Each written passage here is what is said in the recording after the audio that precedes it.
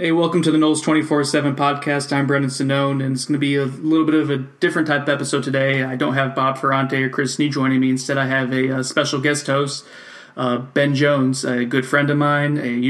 Some of you Florida State fans probably still remember him. He covered Florida State for a few years over at War Chant, and he's currently covering Alabama. What is this going to be for you, Ben? Year three?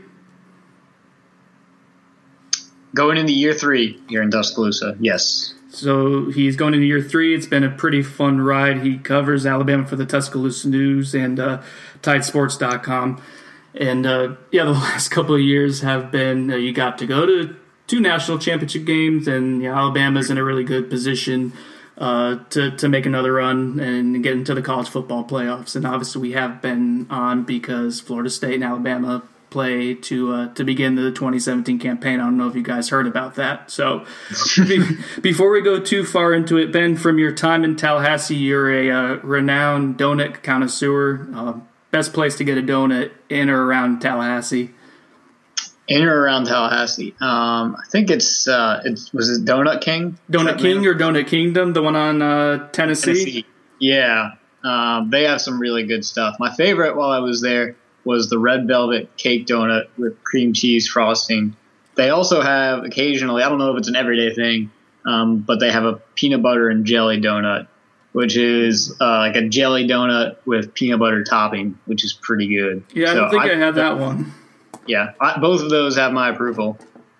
All right, the red velvet one's pretty legit. So if you guys are in town or traveling to town for a game, make a stop at Donut Kingdom. They don't sponsor us for the record, but maybe they should. All right, so Ben, a couple topics I want to discuss ahead of the Florida State-Alabama matchup, which is like 3 weeks away at this point. I mean, it's coming up close. One, I want to go into some of the nuts and bolts of the game. I won't ask you for a score prediction because none of us really know. Let's start off. What are your thoughts on you've covered Florida State with Jimbo Fisher, you've covered Alabama with Nick Saban. Similarities, contrasts between those two coaches. Obviously, Jimbo's part of the Saban coaching tree and had a lot of success with him as an offensive coordinator at LSU in the 2000s. What do you see between those two guys that kind of resonates as a similarity? And then again, what's different on how they kind of run things day to day? I think one of the biggest similarity between the two of them is probably that they share offensive and defensive philosophies. I think that Nick Saban has been quoted previously saying that Jimbo Fisher was probably the best offensive coordinator that he ever had for the kind of system that he wanted to run. Nick Saban's system over the years has obviously kind of gone in a lot of different directions and evolved based on who's been the offensive coordinator. But I think the most important thing that he really looks for is balance. And that was one thing that he had at LSU when Jimbo Fisher was his offensive coordinator. That's probably what Nick is trying to get back to a little bit more this year with Brian Dable as his offensive coordinator after 3 years of Lane Kiffin. The running game last year was obviously really strong. They need to probably continue to develop the downfield passing game. I think that'll be kind of one of the priorities for Alabama in fall camp this year. And then defensively, Jimbo Fisher's system since Mark Stoops left has really kind of been built on what Alabama did when he brought in Jeremy Pruitt as defensive coordinator from Alabama to install that system and won the national championship. And I believe they've more or less stayed with that system. Obviously, Charles Kelly has kind of brought some of his own flair to it. But most of the principles are the same. Is that fair to say? Yes, but I feel like maybe last year, and this is kind of a sore topic, they tried to force feed that pattern matching stuff that Saban really implemented when he was in the NFL and kind of has perfected. Yeah, that's not really Kelly's forte. It was Pruitt's. That's what he was kind of brought up and learned how to do under Saban, and I think that's kind of been tough for Kelly because that's not his forte. But yeah, they try to do it. It's just it's hard to replicate what Saban's done. Yeah, and one important thing to remember when you're talking about Nick Saban and Alabama and some of the pattern matching schemes on defense, Alabama still does that. That's still a big part of what they do. I don't know if it's as big of a part of what they do as what it's made out to be. I think part of it is just because it's such a unique thing at the college level. Most programs don't have the talent or the coaching to implement something like that. That the programs who can do it, like Alabama or Florida State, kind of stand out. But Alabama also uses a lot of zone and a lot of man-to-man. It's not always just pattern matching in the secondary. There's just not enough time to teach the college kids the pattern match. It's so intricate, and that's a big reason why. But yeah, Florida State was kind of the same thing last year on defense. They didn't ditch the pattern matching, but they went far more to a lot of man-to-man, and then they kind of started building it back up and had some success, but it took a while. Is there anything, so when like you were here, you covered Florida State first before you got to Saban, and so maybe you weren't looking for those kind of things, a few years ago when you were covering Jimbo.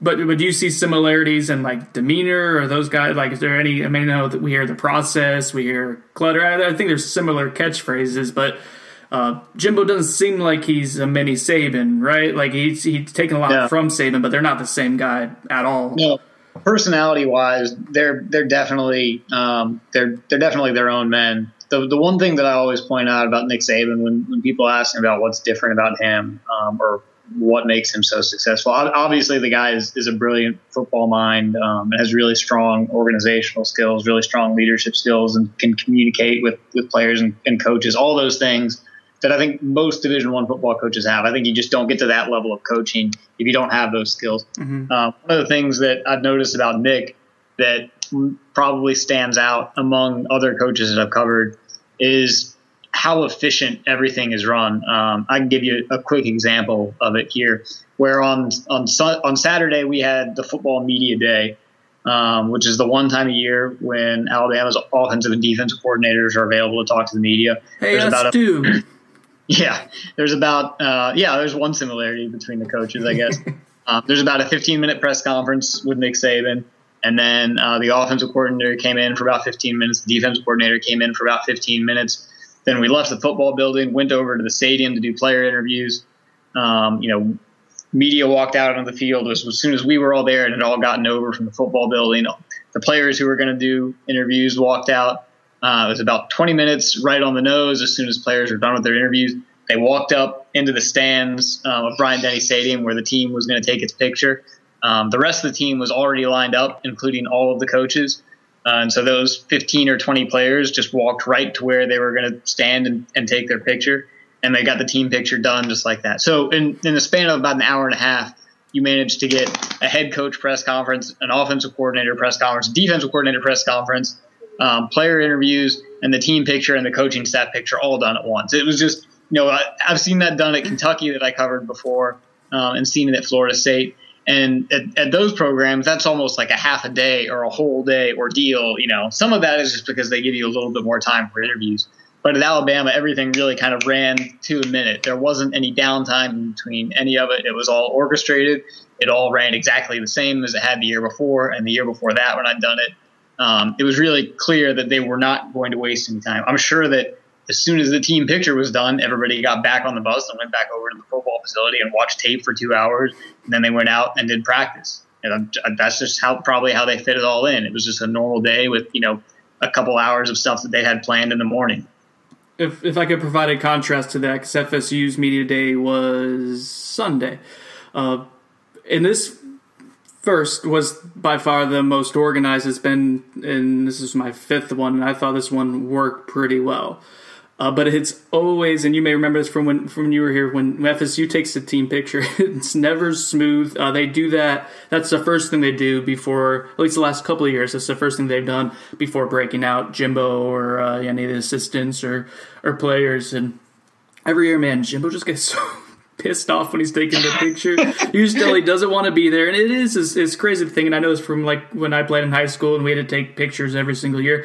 It's impossible to get a bunch of 105 teenagers all lined up at the right place. Exactly. And it's 9 o'clock in the morning then too, so none of them are like really are awake fully, and and it's starting to get hot in the stadium. But and that ends up setting the rest of the media schedule, which is supposed to be really tight. Like it's an hour and a half or so to get all the same kind of guys that you said. And that just always sets it back. Like they say it's going to be 10 minutes, and it never is. It's usually like 30. So, But that's, when we're talking about similarities between Jimbo and Saban, and I think that is going to be a storyline that gets focused. I mean, I'm reporting stuff on it. I know a lot of people are. Similarities or contrasts. I think when you look at Jimbo, what he's done at Florida State, and that includes winning a championship in the 2013 season, he's followed a blueprint that Nick Saban laid out in terms of infrastructure and support staff and just how important it is to pour a ton of money into college football. Using Trevor Moab, the mental conditioning expert. Like, I'm pretty sure that was a Saban joint. That Trevor's at FSU a lot now. So much of, and also a lot of the key factors that you see both programs use in recruiting. One of the things that it's been reported that Alabama does is it kind of has a framework for a player at every position. A size, a height, and weight, and they also measure hand size and arm length and 40 times. They kind of have a mock-up of a player in mind at every position that they want before they take him. That's not to say that every player fits that perfectly, but if, for example, if their prototypical receiver needs to be between 6 foot and 6'4" and run at least a 4.5 or something, then if there's a guy that Alabama is recruiting who's 5'10" and is 2 inches shorter than that, then he can do something else really exceptionally well. There's a reason why they're going after him, and you see a lot of the same stuff at Florida State, which is one reason why you see him go head to head so much in recruiting, because they run similar offenses and similar defenses, and they value a lot of the same traits out of high school recruits.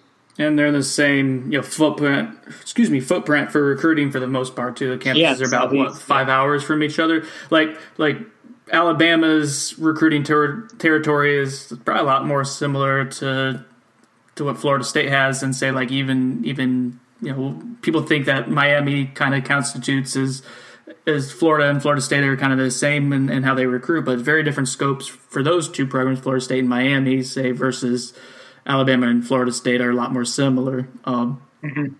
And one other thing about you mentioned the prototypes, it's for sure, Florida State has that.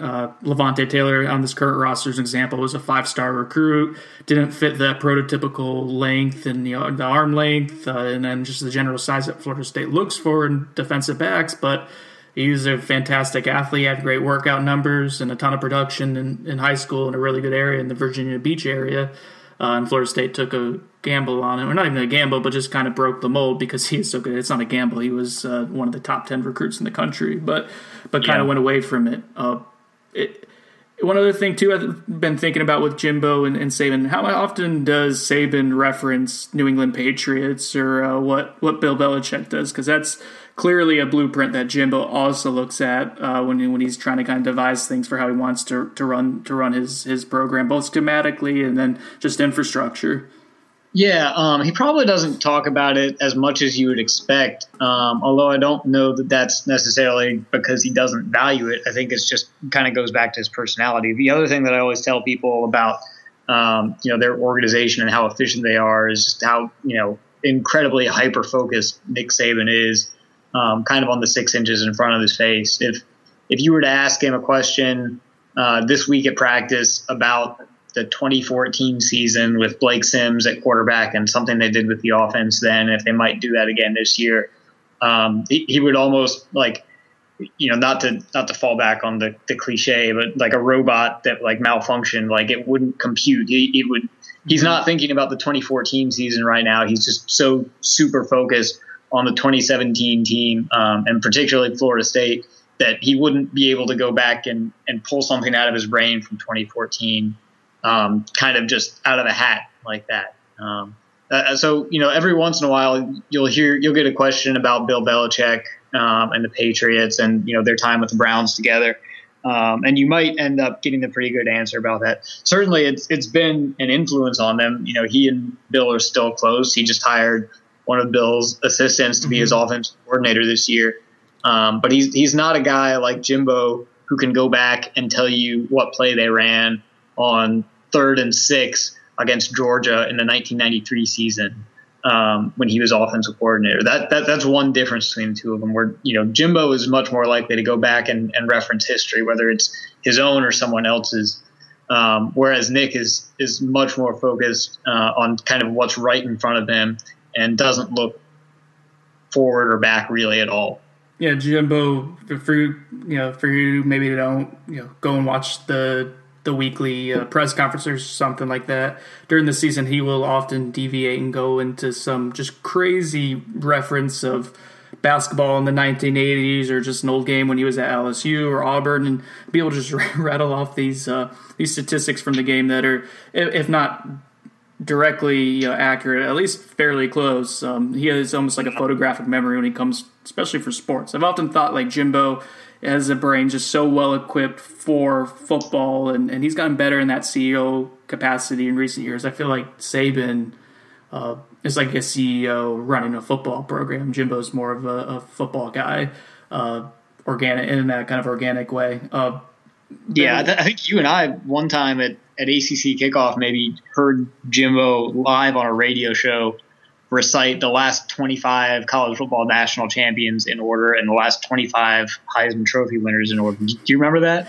No, I don't. I don't. It was on live radio. Like the guy just asked him, and like he just went with it. I mean, like it's incredible. I don't know of anyone else who could do that. Like it was like some Ken Jennings Jeopardy level shit. And he did it quickly too. If he's Jimbo, because he just fires off like a Tommy gun. First off, you guys can't see me. I apologize, but I'm not trying to be rude. We're doing this over Skype, and so the microphones, for whatever reason, when I record it on Skype through the recording technology that I have, which I'm terrible at, it picks everything up a lot more. It's very sensitive. So I'm trying not to breathe into the microphone, which I have like a couple feet away from me, but it like picks up when I'm breathing. So when Ben's talking, I'm looking away with like my hand over my mouth. So I'm not trying to be rude, Ben. I'm listening. I just don't want people to get ambient. Because I'm getting a little bit bigger as I get older. So yeah, I feel like I'm starting to become like the heavy breathing overweight guy a little bit. It's happening slowly but surely. Marriage is a year away, and then kids, and pretty soon I'm just going to be fat and angry. Media policy. You've covered both Florida State and Alabama. I don't know anyone else who currently has covered both Jimbo and Saban. Any differences there between like the access you had at Florida State? And I'll tell you, it's not a whole lot different now than when you were here compared to Alabama. Not particularly. I think that Florida State and Jimbo might have been a little bit willing to go a little bit further down the depth chart. If you had a reason to request a player, if you were the only guy that wanted to talk to a player in that week, or then they might be willing to pull him out of the locker room for 5 or 6 minutes to give him to you. I think I remember one year when I was there, I wrote a quick story about one of Florida State's defensive tackles who was a high school teammate with Georgia Tech's quarterback in a year that they played. Justin Shanks. Yeah, that's right. With Florida Justin State Thomas. fans love Justin Shanks. Yeah. Whereas Alabama would probably not be willing to go with a request like that. They, the policies that are similar are, true freshmen and redshirt freshmen don't come in and talk. Injured players, even if they just had a sprained ankle and didn't finish the last game, don't usually come in and talk.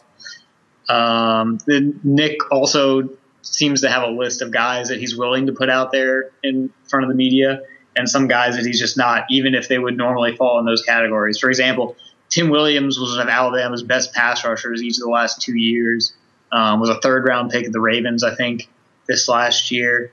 And we never spoke with him here in Tuscaloosa. We got to talk to him at the bowl game when the rest of the team was available. But he was just never a guy that they allowed to come out and talk to us for some kind of nebulous reason. That the kind of the blanket explanation is you have to kind of earn Saban's trust before you can go out and do that. And in some cases, there are guys who are true sophomores who will come out and talk. Alabama's left tackle Jonah Williams was talking in spring a little bit to us. Still technically a freshman then, but he was an early enroll. He'd been on campus for a year at that point. But there are also, like I said, 4th and 5th year seniors that we know will never come up and talk with us just because they're not on whatever list for whatever reason. And no assistance as well, aside from media day and then bowl games, right? Okay. Yeah, although you guys do actually get assistant coaches on media day, right? We just get the coordinators. Oh yeah, we got all of them this year. Like I said, it was probably the smoothest and most accessible media day we've had in a couple of years for sure. So yeah, at least we got to hear Rick Trickett and Brad Lawn and their thoughts. Yep. Well, you get to hear Rick Trickett a lot when you cover. Just not usually a media availability. Yeah, anyone who walks by the practice field can hear some very guttural and West Virginia twang F-bombs and G-dits, and everyone wants to put in the work, but no one wants the bullshit, god damn it. 30 minutes before practice starts and 20 minutes after it ends. I didn't say that.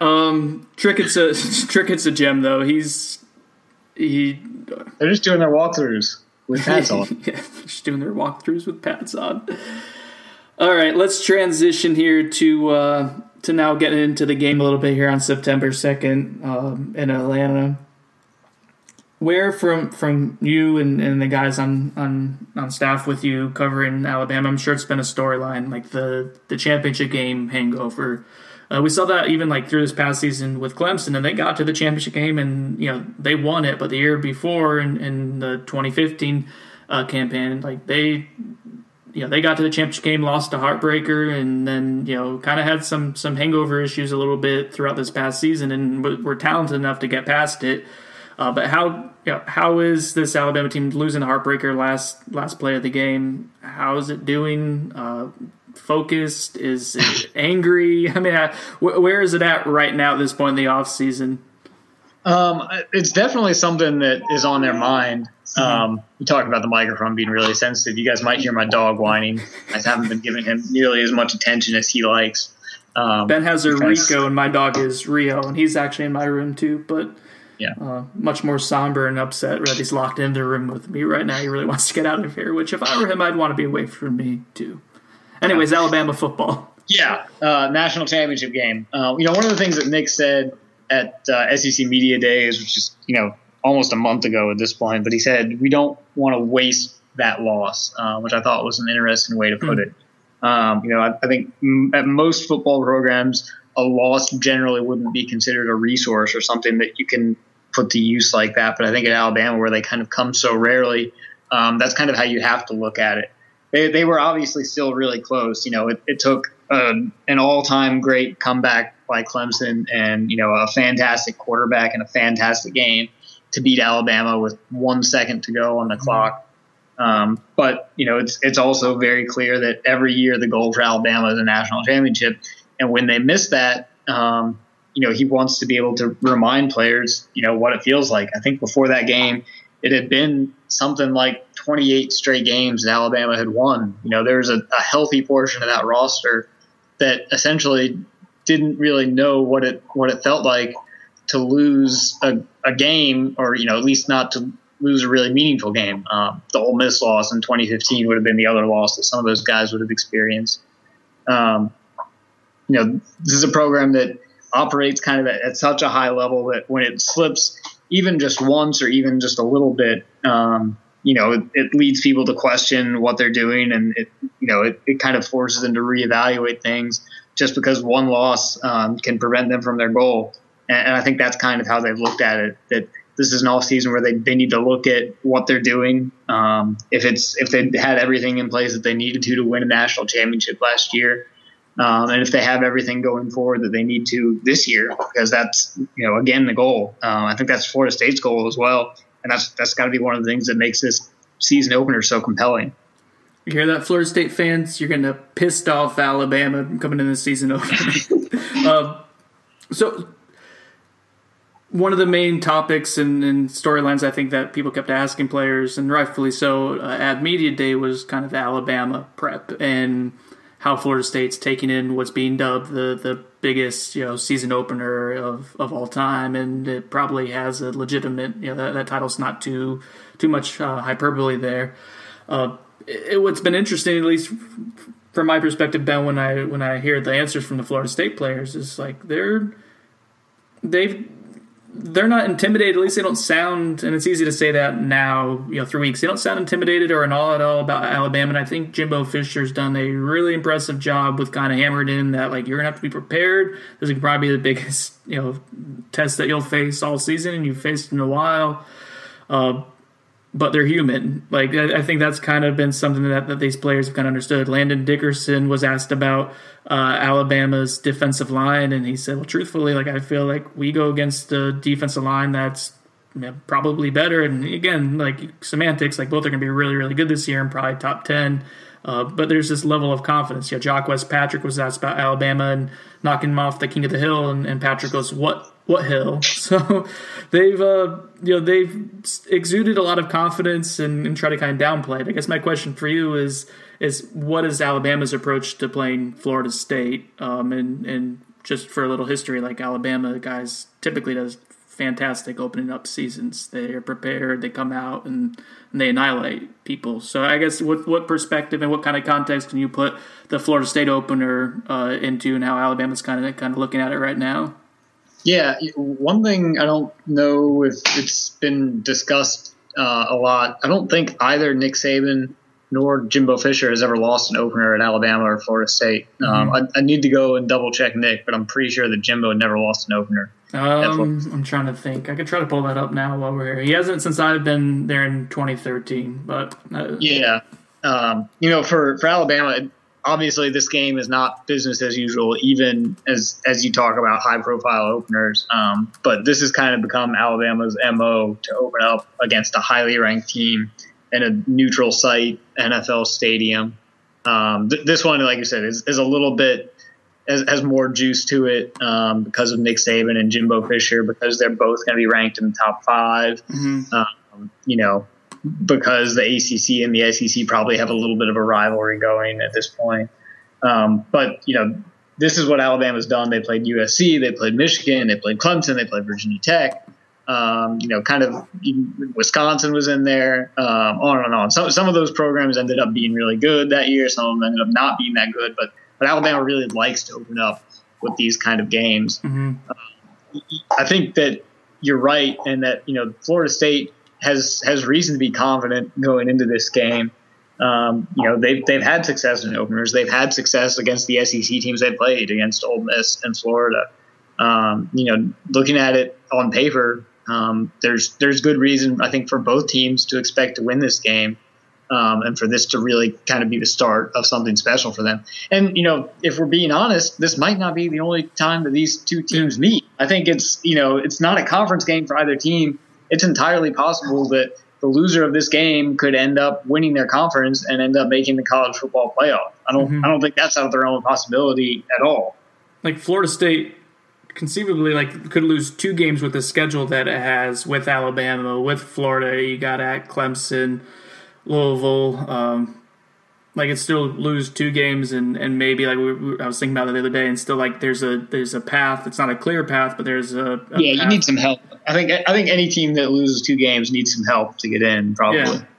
Florida State would have to play in the ACC title game to get an extra game, I think, at that point. They would have to, if it lost to Alabama, it would have to somehow find its way as the division champion. But Jimbo kind of talked about it. I think it was before ACC kickoff, but he was trying to put the game into perspective. I forgot what show it was on. I wish I could remember how to attribute it correctly, but he basically said this one game doesn't define our season. And the message board, over at our Unconquered message board, a lot of people weren't happy with that, and I think it's loser talk, and it's not. That's the legitimate truth. And for FSU, last year, they got blown out by Louisville early in the year, and that loss stuck with them for weeks, and it eventually led to another loss with that defense not having any confidence, guys jogging against North Carolina, and a heartbreaking loss that pretty much just ended any chance of competing for anything significant, although they got their way back to the Orange Bowl. But still, and I think it's the same thing for Alabama too, right?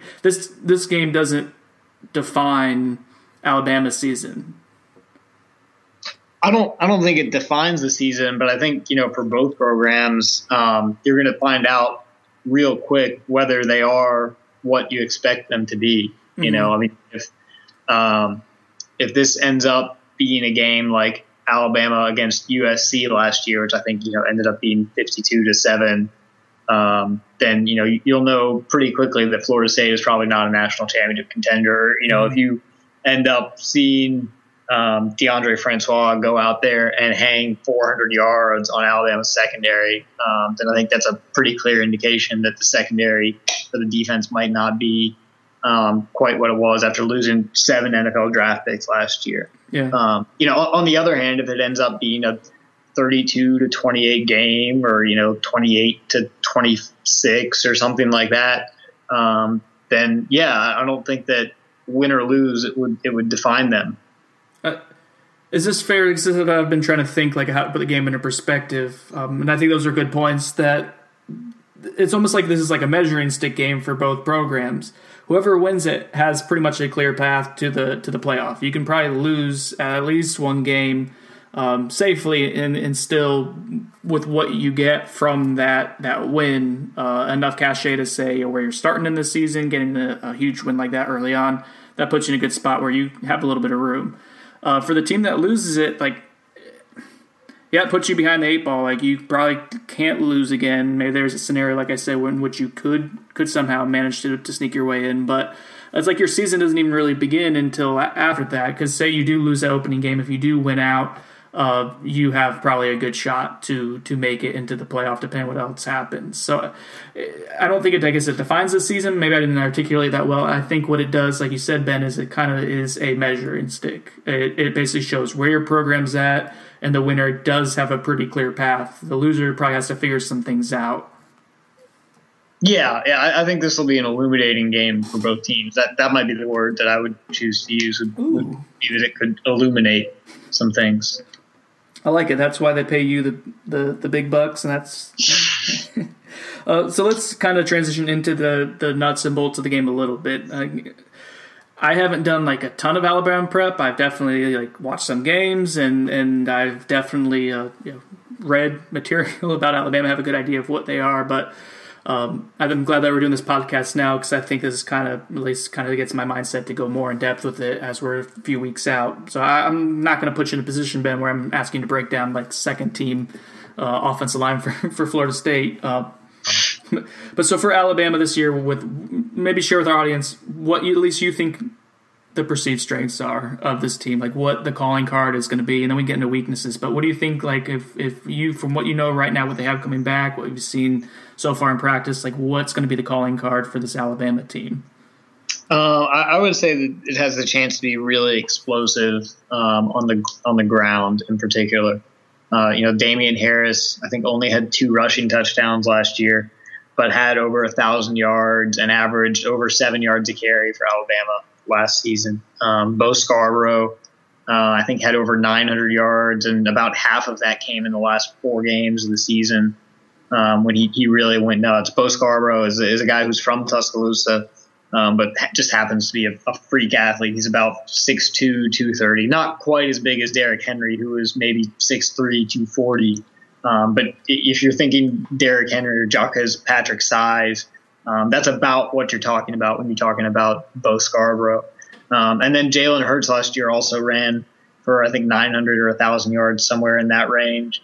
It's possible that all 3 of those guys could replicate that kind of production again this year. And then behind them, probably the next most likely guys to contribute, you have Najee Harris, who a lot of recruiting analysts had ranked above Cam Akers, that I know State fans are really excited about. I think Najee is going to find his way on the field this year. I don't know if he's going to be Alabama's primary back or one of its 2 primary backs, just because the guys in front of him are both really talented and really experienced.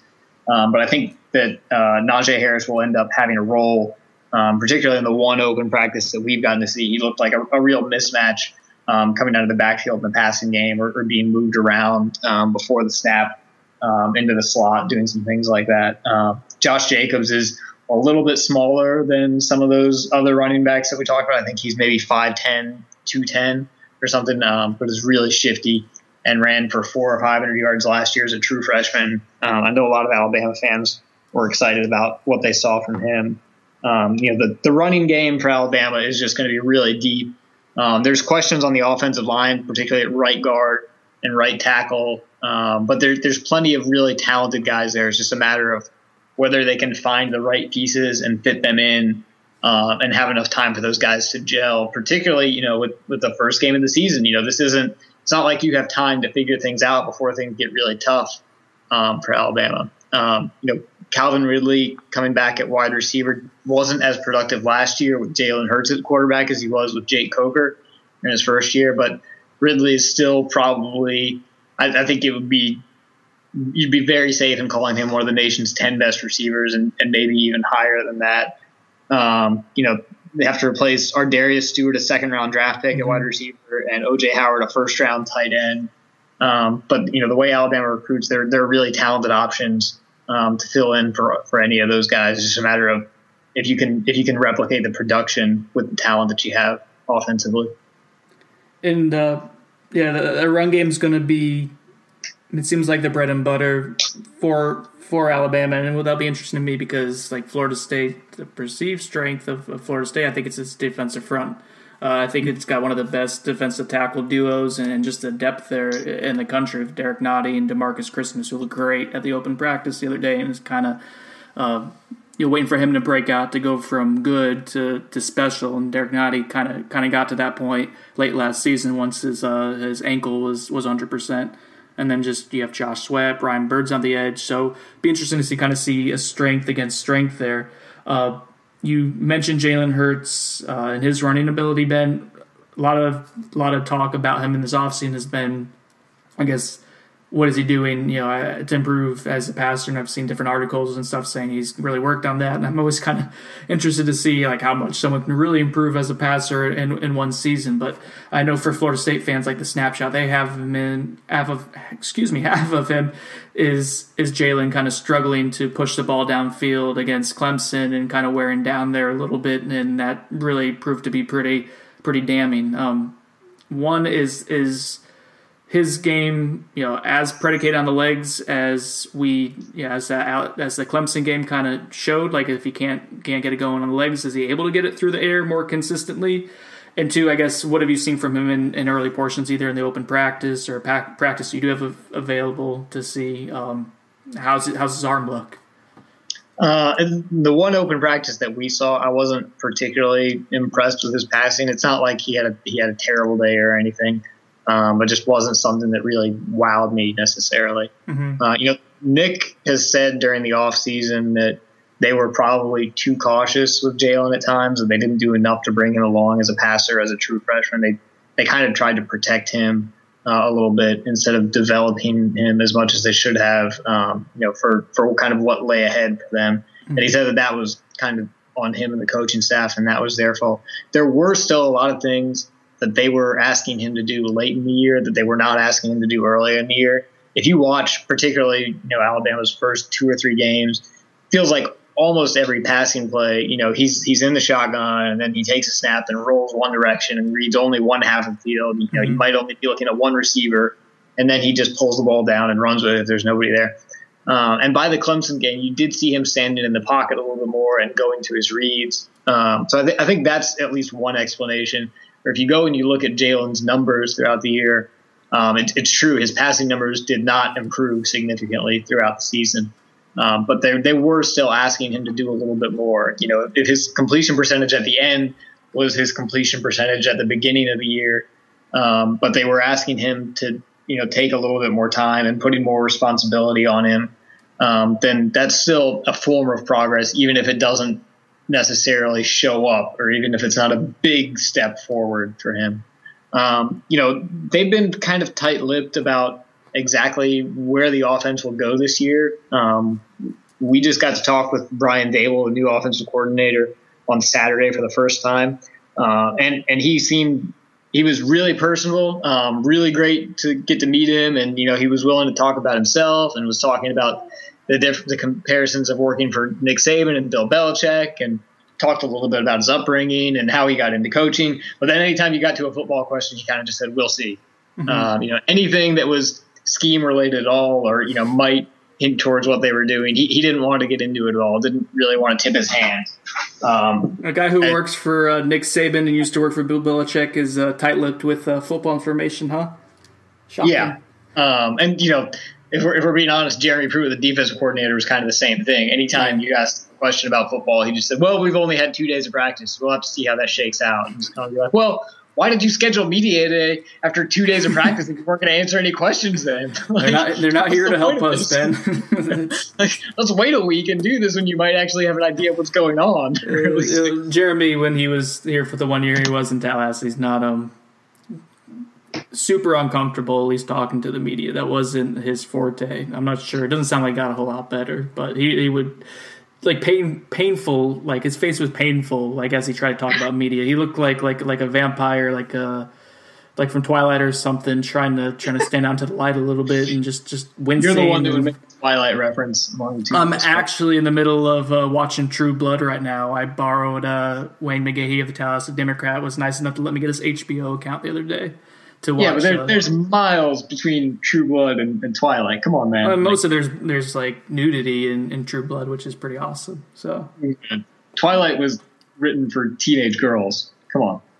I don't think the first Twilight was that bad, but they kind of lost me after that, to be honest. So you did mention for the people who listen to the podcast, I can't pronounce names. So Dable like table is what he told us. Dable like table. Doesn't look like that. It's like Dabolle, but okay. Dable. All right. So he comes from New England. Obviously, I think sometimes in media we like to peg stuff into, and I'm guilty of this. Like, is it like spread? Is it pro style? But one thing with Lane Kiffin last year, like he did a lot of stuff where he utilized, it looked like Jalen Hurts mobility, and you kind of alluded to that, Ben. And I know Dable's not going to be it doesn't sound like you got a whole lot from him. Do you have kind of any idea of like, he was brought in there to implement stuff they were doing in New England? Is he just going to kind of keep going with what Kiffin set for him to kind of build off of? Do you at least have any kind of grasp or prediction of what Alabama's offense can be predicated on this year? I don't think it'll be a total departure from what they've done in the last couple of seasons, partially just because, the offense was so good in the last couple of years. Whatever you want to say about Lane Kiffin and how that ended, or, Lane in 3 seasons here helped Alabama get to 3 college football playoffs, 2 national championship games, 1 national championship, 3 SEC championships, coached 3 different SEC offensive players of the year in 3 years, had 3 different starting quarterbacks in 3 years, and broke the Alabama single season record for passing, rushing, and receiving, all in different years. The offense the last few years has been really good. I don't think they're going to abandon it wholesale. Mm-hmm. One thing that I think you might end up seeing a lot of with Brian Dable might be a little bit more 2 tight end stuff, which would be a little bit more similar to what Alabama had done previously. I don't know if when we say 2 tight ends, if that means that they're going to line up, one as a fullback, like what Alabama used to do probably in 2009 or 2010. But if you have one guy who's on the line of scrimmage there, kind of with the offensive line, and another guy who can move around into the backfield or out into the slot, I think that Alabama has the talent to do that. They've kind of been stockpiling tight ends over the last years, and we know that the tight ends were pretty excited to hear that Brian Dable was coming. He was actually the tight ends coach for the Patriots last year. He was not the offensive coordinator for the Patriots. I think that's right. Still Josh McDaniels. Mm-hmm. But Dable was the tight ends coach and worked with a guy named Rob Gronkowski. So good reason for Alabama's tight ends to be pretty excited about the possibility of what's coming.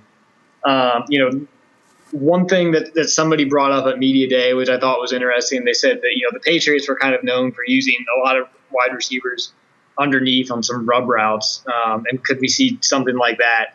And he immediately just kind of said, "Oh, well, we'll see," and then went on to the other part of the question. That wouldn't surprise me at all either. Someone has suggested to me, since I don't watch a ton of NFL anymore, we're usually busy with other stuff on Sunday. Mm-hmm. It's been suggested to me that, the Patriots are pretty good about using running backs as pass catchers, and you might see more of that for Alabama this year than what you have in previous years. I'd say all of those are possibilities. The biggest thing that I think that Alabama wants to do with its offense is to really be able to control games a little bit more. I don't think that they want to lose the ability to get into a shotgun and go quick and go up tempo. But they want to be able to have that mentality where if they're going to run the ball 9 straight times, then they're going to convert it, for 4 first downs, and they're going to take time off the clock, and they're going to beat your defense up, and they're going to make your offense feel like crap on the sideline watching it all happen. Mm-hmm. They really want to bring that mentality back, I think, more than almost anything else. So that might be the biggest thing to look for with Brian Dable. Other than that, I think you really kind of have to see how they're going to do it or what else comes along with it. That's kind of the interesting, going back to the, trying to manage tempo. It's like you kind of almost lose something when you I think that's why Jimbo almost becomes kind of, not angry, but just kind of annoyed when people ask if he wants to go up tempo or do more like RPO stuff, which kind of coincides. It's not necessarily exclusive with having the spread, but it is, the RPO and the quarterback running and design runs kind of go with tempo, and he always gets kind of annoyed with those questions because he wants to be able to have everything kind of work together, and he thinks if you go too much with tempo, that may take away from the defense. And fair to say, I mean, Alabama's had some really good defenses, but is that part of the reasoning maybe why you think, based on last year's championship game, or is that why Alabama may wants a little bit more of that balance to get back to that? I think that is probably a fair part of it. I don't know if that's 100% of the reason. Mm-hmm. But yeah, there are situations that I think Alabama wants to avoid getting itself into, like what you saw towards the end of last year's national championship game. One thing that the way that I always explained last year's Alabama defense to people was that the 2016 defense, probably with players about 1 through 13 or 14, a couple of extra linebackers, was probably the best defense that Nick Saban has had at Alabama, or at least as good as any. Mm-hmm. 2015 defense the year before really went players about 1 through 20 without much drop off, and that was a big difference between the two defenses. I think if you put the 2015 defense in the same game against Clemson that you saw this past year, you might have seen a different outcome, just because they had a couple more bodies that they could throw in there and feel really good about. There's always going to be really talented players in Alabama, just because of the level that they recruit at. But like you can see at Florida State or anywhere else with really talented players, it's a matter of how many of those guys are ready to play and step in at any time. And you mentioned the defensive front, think brings us to the next thing I wanted to ask you, and that's perceived weaknesses. And I think a lot of Florida State fans are curious to see. They know, like you said, Ben, that the Alabama just churns out. There's always talent, and there's always guys to kind of step up, and it's next man up type of deal with them, especially on that defense. But when you look at what Alabama lost last year with Jonathan Allen, Tim Williams, a couple other guys up front, and then at the second level too, I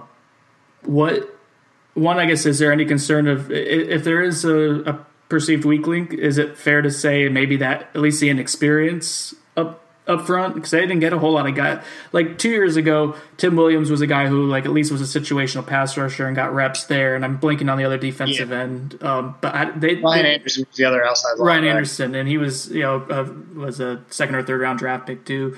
But I don't know, man.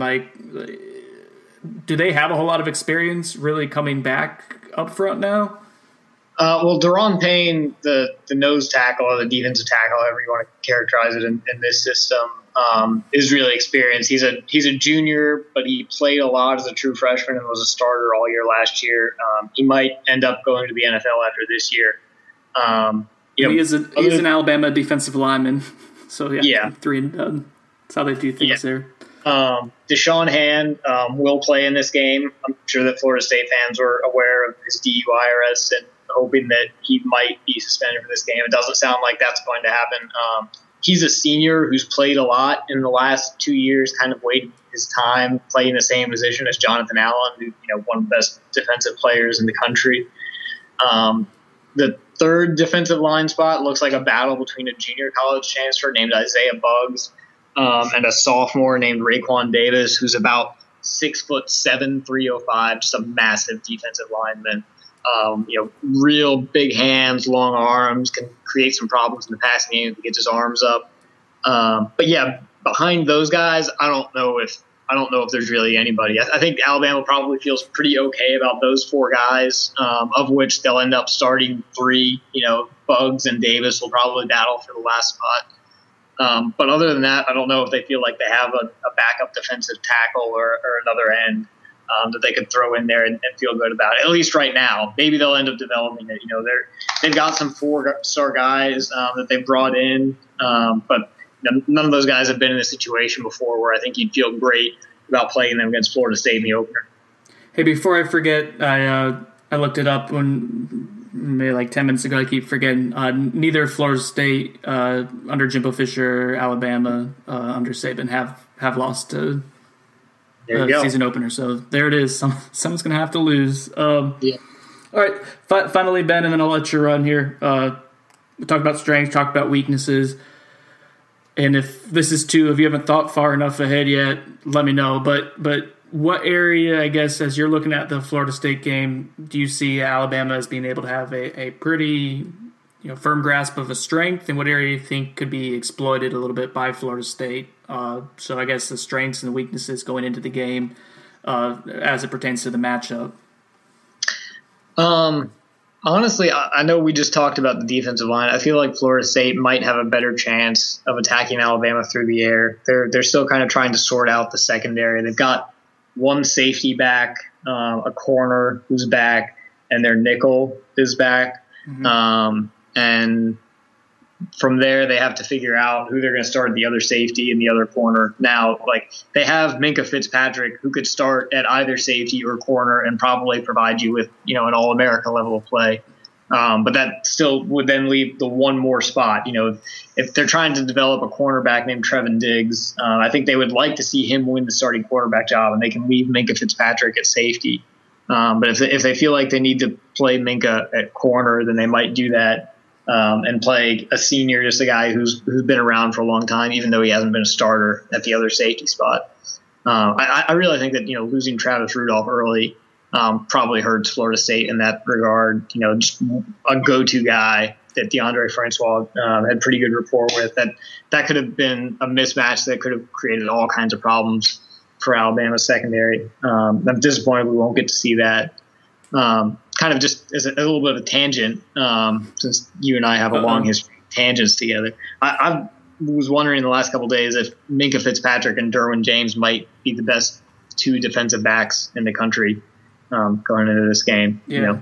I'm sure that fans from either program would want to take their guy over the other one. But I don't know of anyone else who's playing on their level. I'm not necessarily super well versed in Big Ten or Pac-12 or Big 12 football. But yeah, I think both of those guys are phenomenal players and going to be first-round draft picks. They're both going to be top 10 draft picks probably. Yeah, because you mentioned Minkah, and Florida State fans do know Minkah Fitzpatrick. Florida State was in his recruitment to kind of the bitter end, and they thought that was going to be a guy they were going to be able to pull and had a chance at, and it didn't happen. It's kind of the one that got away. But yeah, I mean, he's that secondary with Tavares McFadden and Derwin James and Minkah Fitzpatrick, man, that would have been something. Yeah, because they all would have been the same class, right? They're all in their third year. Yeah.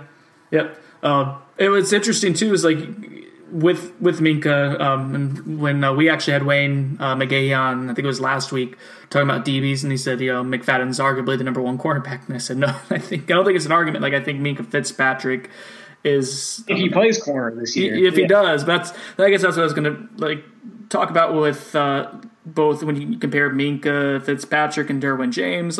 Both are arguably the best defensive back in the country, but they play the game so differently, and they're still versatile. Yeah. They both play safety, but Derwin almost becomes more of this pseudo edge rusher, or you're just this guy you put in the box and let him wreak havoc. And then Minkah, you can put him at corner. They can put Minkah at any of the 5 positions in the secondary, and they'd feel really good about him, I think. Yeah, and that if Alabama's looking to kind of, because Marlon Humphrey was so good, and they lost to Eddie Jackson, so you lose some guys, and you're trying to figure that out. That's where having a guy like a Minkah Fitzpatrick is kind of an eraser. He kind of makes up for at least one problem. You can put him either way, and like you said, feel really good. With Florida State's passing game, I think them losing Travis like Rudolph, his career numbers were like top 10 in Florida State history, but he was like not a big game guy. He never really rose to the occasion when they needed him to, and frankly, like a lot of his damage was done in, against either a group of 5 team or like a Wake Forest or Syracuse. I think like 40% of his career production in 3 seasons came again in like about 3 or 4 games. I don't have the number right in front of me, but it would have been really nice for Florida State to have a guy who, Deondre Francois had good rapport with, knew exactly what he has. But we were talking about the wide receivers last week, and there's at least 2 good ones they feel confident with, in Auden Tate and Nyquan Murray. And I'm really bullish on Keith Gavin now. I was kind of skeptical, and he was a guy that almost chose Alabama over Florida State and stuck with Florida State as original commitment. But there's not a whole lot of proven commodities in Florida State's wide receiving core. And that's kind of in this game when we start looking at matchups that maybe Florida State could exploit to neutralize what is basically, if you look at recruiting rankings over the years, like a small discrepancy in raw talent. I don't know if Florida State's strength equal weaknesses for Alabama. I think Florida State's offensive line is still a work in progress. I don't know if it can have a ton of success against a pretty inexperienced, albeit talented Alabama, and I'm not sure yet whether. I think Florida State's passing game could be pretty good, but I don't know, man. Like I have to see what Nyquan Murray and Auden Tate do. There are also situations though where a really good quarterback just makes a good passing game, even with pretty average receivers. That's not unprecedented. And then that's with like Deondre Francois. Does he take the next step? Because there were some certain accuracy issues. Like he was tough, he could move, he could push the ball downfield, but like he has to be more consistent. And I don't know yet. Like we were talking about Jalen Hurts. One year to another, I don't know how much better you get as a passer. I think for DeAndre, it's going to get better as seeing the whole picture. Something that Jameis Winston did remarkably well. And if he does, maybe that kind of fixes the accuracy because you're more decisive and make the throw on time more. But yeah, can Florida State keep Deondre Francois upright this year and starting off with Alabama? Like it'll be a pretty good test because Florida State ends up playing Miami and NC State, and they have really good defensive fronts. And then on the other side of that, Ben, what do you think is an area that Alabama theoretically should have success against Florida State? Like if you're projecting that. Yeah, I know that. I think Florida State feels really good about its defensive front, but I don't think that Alabama is going to shy away from trying to establish the run. Mm-hmm. You might end up seeing 3. I would say there's maybe even a good bet that you could end up seeing 3 different guys with 12 carries each in this game if it's Damian Harris and Bo Scarborough and Jalen Hurts. And then you'll see a little bit of Najee Harris or Josh Jacobs in a different role. I think Alabama's definitely going to try and establish the run in this game because that's who they want to be offensively. And ultimately, if Alabama can't establish the run in this game, then there's a good chance that Florida State's front 7 is going to eat them alive in the passing game anyway. So you kind of have to at least try that. And because that's going to be such a strength for Alabama, I'd be surprised if they didn't really go that heavily early on. That's what I think is interesting about this matchup as it's getting closer. And the more I think about it, it's going to be strength versus strength. I think it's going to be Alabama's, what it wants to do. Like you said, Ben, it's going to be going against what Florida State's perceived strength is. And then conversely, like I think the areas that are a little bit more that are more unknown at the very least, and maybe it's too early to call it a weakness, but at least an area that you're not sure about is kind of going up against an area that the other team's not sure about. And so like that, for me, we're not going to do a prediction because I'm nowhere near close to making one, and I don't know if I, no one knows. But it's hard to kind of gauge because it's going to be basically who kind of force its will upon the other team because they're both going to want to try to. It's going to be strength going against strength, and that's to me is what makes this matchup so intriguing. Yeah. That and just the fact that it's not just a general strength of a college football team. It's maybe the best college football team and the second best college football team, however you want to rank them. This is kind of as big as it gets for both programs, I think. Yeah, and to go micro, like it's probably what will be the most dangerous run game in the country, at least the deepest and one of the most efficient versus one of the, maybe the best defensive tackle combination in the country, or at least one of. Like, it's going to be really interesting, and that's going to kind of dictate terms for this game. I think that's what's going to probably ultimately, and I know it sounds cliche, but like if Alabama can run the ball, that's going to open up a lot of stuff that they're going to want to do with play action stuff, take pressure off of Hurts, make him more dangerous. If Florida State can shut that down for a while, I think that gives him a chance to get good field position and do some things against Alabama on offense. So we'll see. Ben, I think that's everything for now. Like I said, no predictions. I'm saving you. I know you haven't made one yet on the radio, so we'll hold off on that. I know. And I told you it would only be 30 minutes. It's been almost an hour on the dot, so sorry about that. But Ben, thanks so much for joining. I appreciate it. With the Noles 24/7 podcast, I'm Brendan Sonnone. Thanks for listening, guys.